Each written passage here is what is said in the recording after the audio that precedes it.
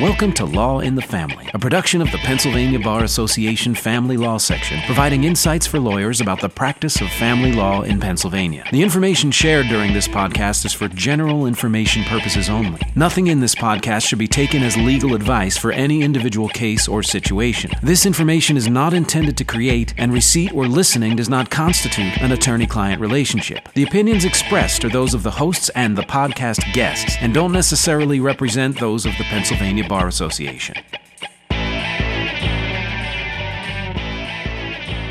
Hello and welcome to Law in the Family. I'm your host Aaron Weems, and with me is Anthony Hoover. Today we're speaking with Mark Ashton. Mark Ashton is a partner at Fox Rothschild and one of my colleagues. And Mark is a well-established family law practitioner who, if you have done any work in the state, you have probably come across his name either through a seminar, case against him, through his extensive writings on Pennsylvania Family Law blog, through Fox Rothschild. But he is without a doubt one of the authorities of all the issues that we come across. He takes the time to look into them, and we are excited to have him today because he recently did a blog post on a very interesting Northampton PFA case in which the defendant was sentenced to 10.5 years in prison for contempt of the PFA.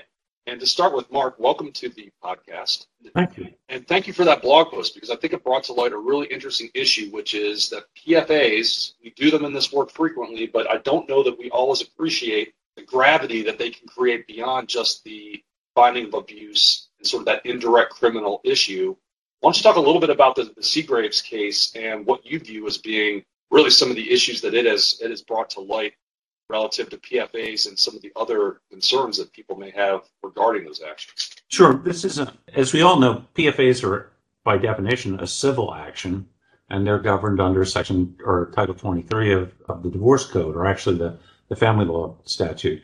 But they do have, as you just alluded to, Aaron, a criminal law element, which is that if you violate a protection from abuse order, either on a temporary basis or a permanent order, you are liable to being charged for indirect criminal contempt. And what happened in the Seagraves case, which is out of Northampton County and was affirmed by the Superior Court in a 3-judge non-precedential ruling, but they are now citable under the current regime, was you had a person who was told to stay away from a spouse and did not do so and continued to harass her and was then sentenced to incarceration and continued to harass her by written communication and otherwise, even after he was incarcerated. So needless to say, you have a gentleman here who is causing a lot of problems for a common pleas court judge and for his former spouse. And we're in a situation here where basically what happens is the judge decides that there are 46 incidents, and they're in writing. So this is pretty easy to prove. There are 46 incidents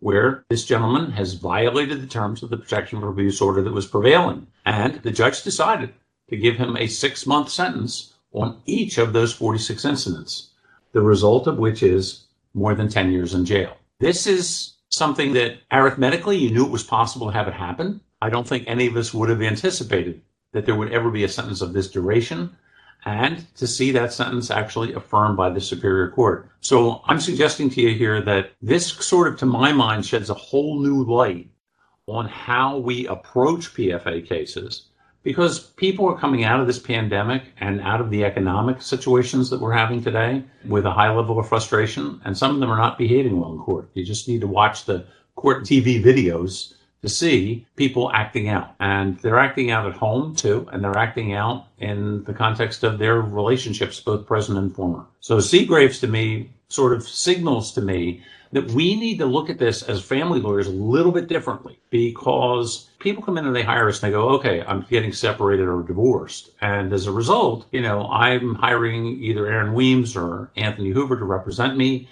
And this is just, when a PFA is filed, if it doesn't involve an initial arrest, a lot of times as a client, I turn to my lawyer and go, we're going to the mat on this. We're going to fight this because what my spouse has said about me or my intimate partner has said about me is flatly false. And I want to prove it in the courtroom and bring them to their knees. And as family lawyers, we're kind of used to doing that every day in a divorce setting or in a custody or support setting. That's part of our job. The difficulty here is we have criminal implications, and those criminal implications, as we learned from Seagraves, can be rather drastic. And Mark, when you say criminal implications, a PFA proceeding is civil, but the violation of the protection from abuse order, that violation, that is the criminal conduct, right? Correct. And that's going to be prosecuted. Many lawyers in our field don't realize this. That suddenly goes from being a civil matter to the district attorney's office. And I have defended those kinds of cases. I don't think I would be doing that today, but I've defended those kind of cases. And now you're up against the DA. And you're also in the process of creating a criminal record. Most counties don't publish what PFA information is available. They keep those dockets private. But on the other hand, once you are arrested and charged with a crime, now that's going to go onto the statewide website. So anybody, including your future and present employers, can have access to it. And also to that point is that these things the criminal and the PFA don't always occur in harmony with each other. You might have someone that brings a PFA and the criminal charge may not actually arise until later. And I think to your point about people want to go in there and defend against this baseless PFA, well, they're going on the stand, they're creating a record. There's nothing that says that the district attorney's office can't take that record and then decide that they may charge after it. In many situations, an angry judge may also say, I'm going to order a copy of this transcript and I'm going to turn it over to the district attorney's office because I do think there's criminal conduct here. At least where Aaron and I practice, we have high volumes of PFA cases, particularly after Philadelphia sports teams lose. And that's a pretty common event. So you have a high volume of cases. A lot of them, about 50% of the statistics indicate, are either non-pros, which is to say they're not prosecuted at all, or they're withdrawn at the time that the hearing is called for. The other 50% are disposed of. And if you're demanding a trial, then that means that if your spouse or intimate partner says you did X, then you're going to have to take the witness stand and say you didn't, or that you did Y. And when you do that, you realize that you are now waiving the privilege against self-incrimination. And everything you have, as Joe Friday said in my childhood when I watched Dragnet, everything I can and say will be held against me. And a lot of times anyway, as civil lawyers, and that's what family lawyers are, we tend to not focus on that problem. And just really going down that road of, civil family lawyers focusing on what's in front of us, which are the protection from abuse cases. There are other implications too, criminal context. Yes, the Seagraves case certainly points that out, but just other context. I think we'd all agree here. And I think it's certainly domestic violence and the challenges it plays in our legal system and society in general. I think particularly in the pandemic, there's been a greater light shed. And what we know and don't know is certainly a challenge. But in that light, I believe it's spilling over into other areas of law where, for example, employers, I'm not an employment attorney, but I can imagine that they could at least inquire in certain positions if there are PFA orders. I would be concerned, if I take you a step further, Anthony, I would be concerned that if you're an HR specialist and you don't inquire, you may be creating a problem. You have people out there, for example, medical practices. You're general counsel or you are the employment law counsel for a medical practice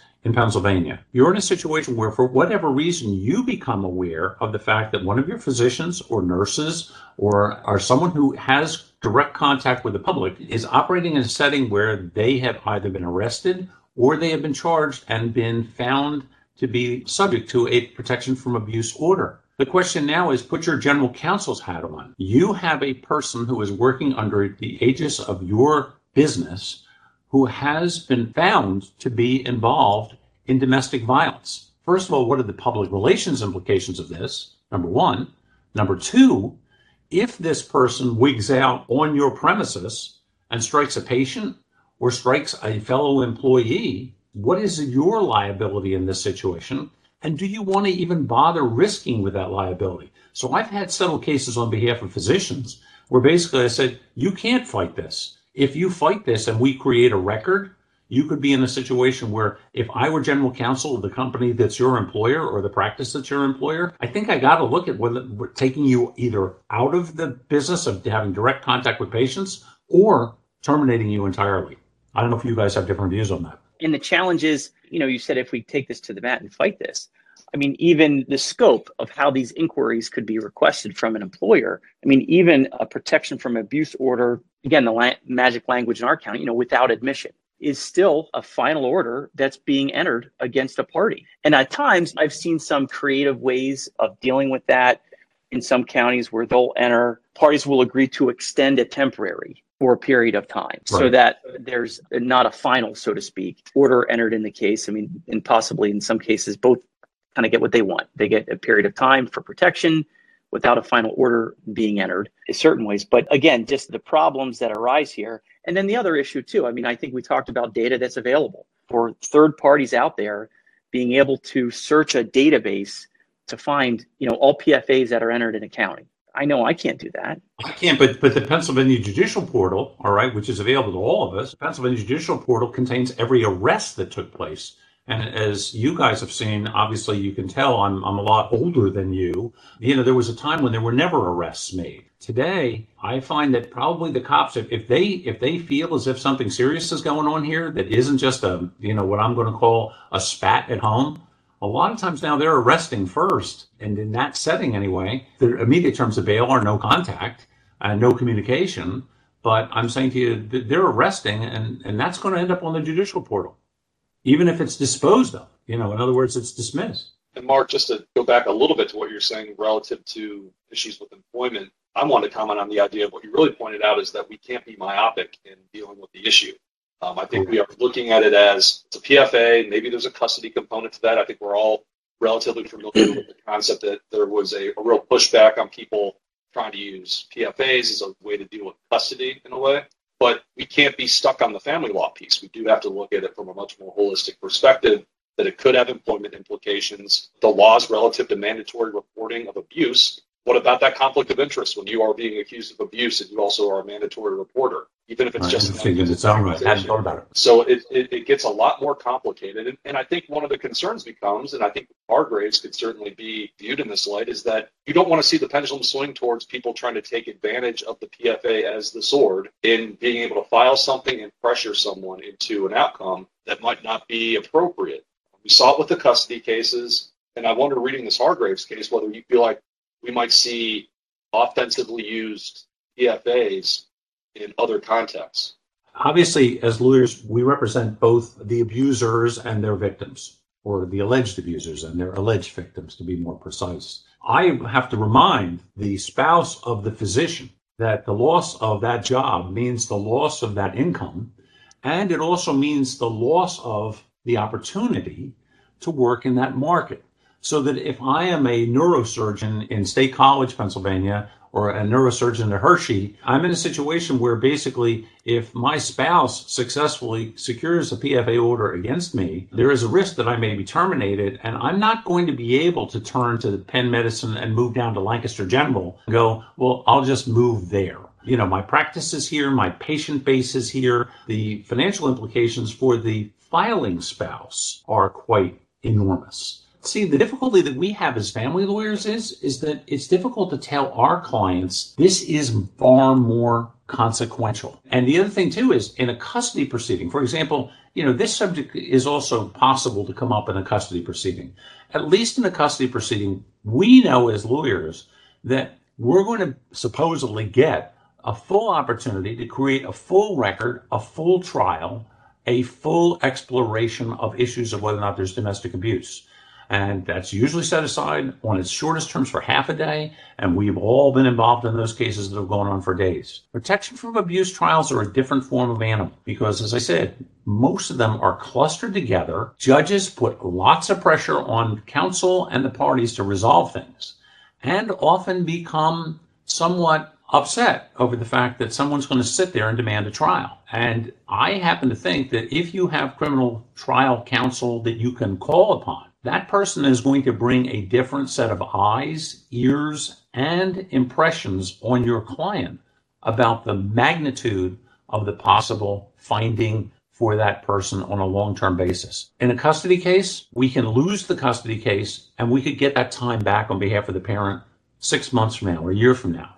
A PFA order, as we all know, it's tough to get one that isn't 3 years today. And that's major, even before we get to the consequence of having possible criminal implications. Mark, I think just what we can take from this from the Seagraves case, from the exposure that the alleged spouses on either side of these issues, the exposure that they face and the consequences. I mean, that's really all we can do is identify the risks and guide our clients in having them, make at times impossible decisions. Some of these decisions are really impossible to make at times, whether you're going to go forward with a PFA because otherwise, you risk losing employment, but you're also creating a criminal. It's just a challenge. The other thing, Anthony, you make a really good point, and let me just point this out. The other thing that's a real problem here is if I am the client and you represent my spouse who's bringing an abuse case against me, and I have Weems defending me in this case, both of you are awakened to the idea that if I am a prominent doctor, lawyer, Indian chief, whatever,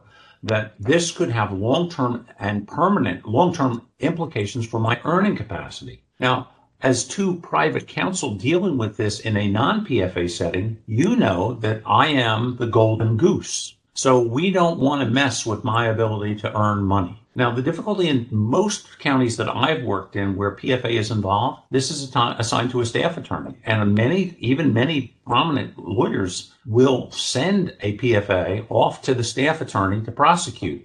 The difficulty is that person doesn't really understand the implications. They're prosecuting perhaps a half a dozen or a dozen cases in a day. They don't understand the possible inclinations for the fact that I am the golden goose. And that while that prosecuting attorney may lay me low in a civil trial over protection from abuse, she may also be destroying the economic welfare of the family. And when I say that, I do not mean to diminish in any way the harm caused by domestic abuse. We all know it's very real. But what we need here is a remedy that is not the evisceration of the household income. And that's a good point from the perspective that within the PFA, you have, whether you're dealing with potentially the prosecutor's office, everyone does have different marching orders, and everyone does have different agendas and concerns about what this particular proceeding means to them. Can you imagine being the Sheeran defendant, right? The criminal guy who defended the Sheeran contempt case. What do you think the likelihood was? He goes, look, I got an annoying character here. He's sitting in a prison cell and writing stupid letters. Would you have thought, well, this could produce 10 years in prison? Yeah. Those of us that have dealt with indirect criminal contempts, my recollection is that they haven't necessarily been viewed as per incident, or maybe more like consolidated into kind of an incident, whereas these were treated as individual acts of communication that maybe otherwise in a different context might have been grouped together. But obviously in trying to deal with someone that was considered a problem and had not gotten the message that this behavior was unacceptable, that the court exercised its ability to impose this type of sentence. This seems like the extreme example. I think maybe the more run-of-the-mill example is going to be the text message, the post-entry order text message, probably things that are maybe a little bit more mundane, but are nonetheless violations of the order. And again, you now have the ICC, you have a prosecutor involved.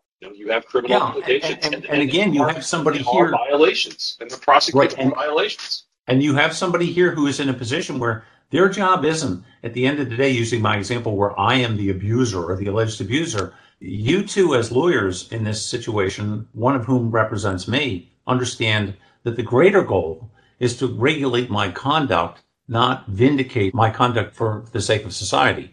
DAs, as you may know, because Anthony, I think you may have worked as one. Sometimes they bring prosecutions because they want to show the public that they're tough. And your ability to reason with the DA, or for that matter, a person independently hired to prosecute PFAs, your ability to reason with them is circumscribed not only by their time, but in some situations, they're not really that interested in the victim's long-term goals. Their job is to vindicate society. And that means that a lot of times they're not paying a lot of attention to these particular issues, or they have their own agenda. And that's a good thing to remember as family law attorneys is that, in the criminal context, the decider of whether criminal charges proceed or not, that's the district attorney's office. That's not the individual party's decision. Once that they decide that it's going to go down that route, it's going down that route. And also that's irrespective of whether or not the victim wants a criminal matter to proceed. And if you tried the PFA, the pheasant is already in the bag. They've already got a record of, and I'll be candid, and because my client is now deceased, but the last PFA I tried, he admitted on the witness stand, all right, he admitted on the witness stand that he put his hands around her neck to stop her from striking him. But what does the transcript say? His hands are around her neck. And we all know that there are probably a dozen different ways, the least of which would have been retreating, that he could have stopped her from attacking him. As I said, I look at this and go, I think I'm a pretty cagey trial attorney, and I decided to try this case. And after I read Seagrave, I thought to myself, you're a fool. One thing that's been running through my head for the last couple of minutes where you said about the golden goose. Yeah, for that family, but you said that doctor, that lawyer, for that hospital, for that firm, that produces, that, you know, that's your number one producer and has all these paralegals, associates, nurses, support staff, all working on their patients and cases. That risk to that organization for that golden goose, that could be substantial. And if you notice, these medical practices are in very intense competitions with each other today. You know, Highmark wants to be your physicians. Penn Medicine wants to be your physicians.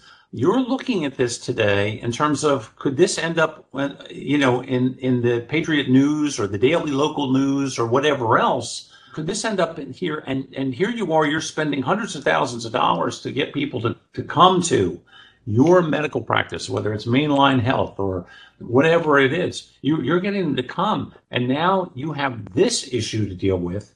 And even though this may be a highly talented and even an economically productive physician, the question from a business manager standpoint is, can we afford this? Right. Well, Mark, we appreciate you joining us here today. This is, very thought-provoking for all different types of contexts. Thanks for the opportunity to talk about it. Yeah, thanks for coming on, Mark, because I really think that while we deal with the PFA so often, I do think that sometimes we view them very much in that microscope or that myopic view of what we're dealing with that particular client in that particular moment.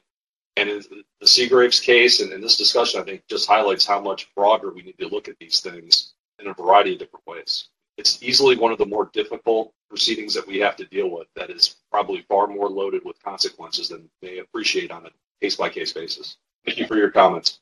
All right. Well, thank you everyone for listening. Keep following us on the Pennsylvania Bar Association Family Law Section, Law in the Family podcast.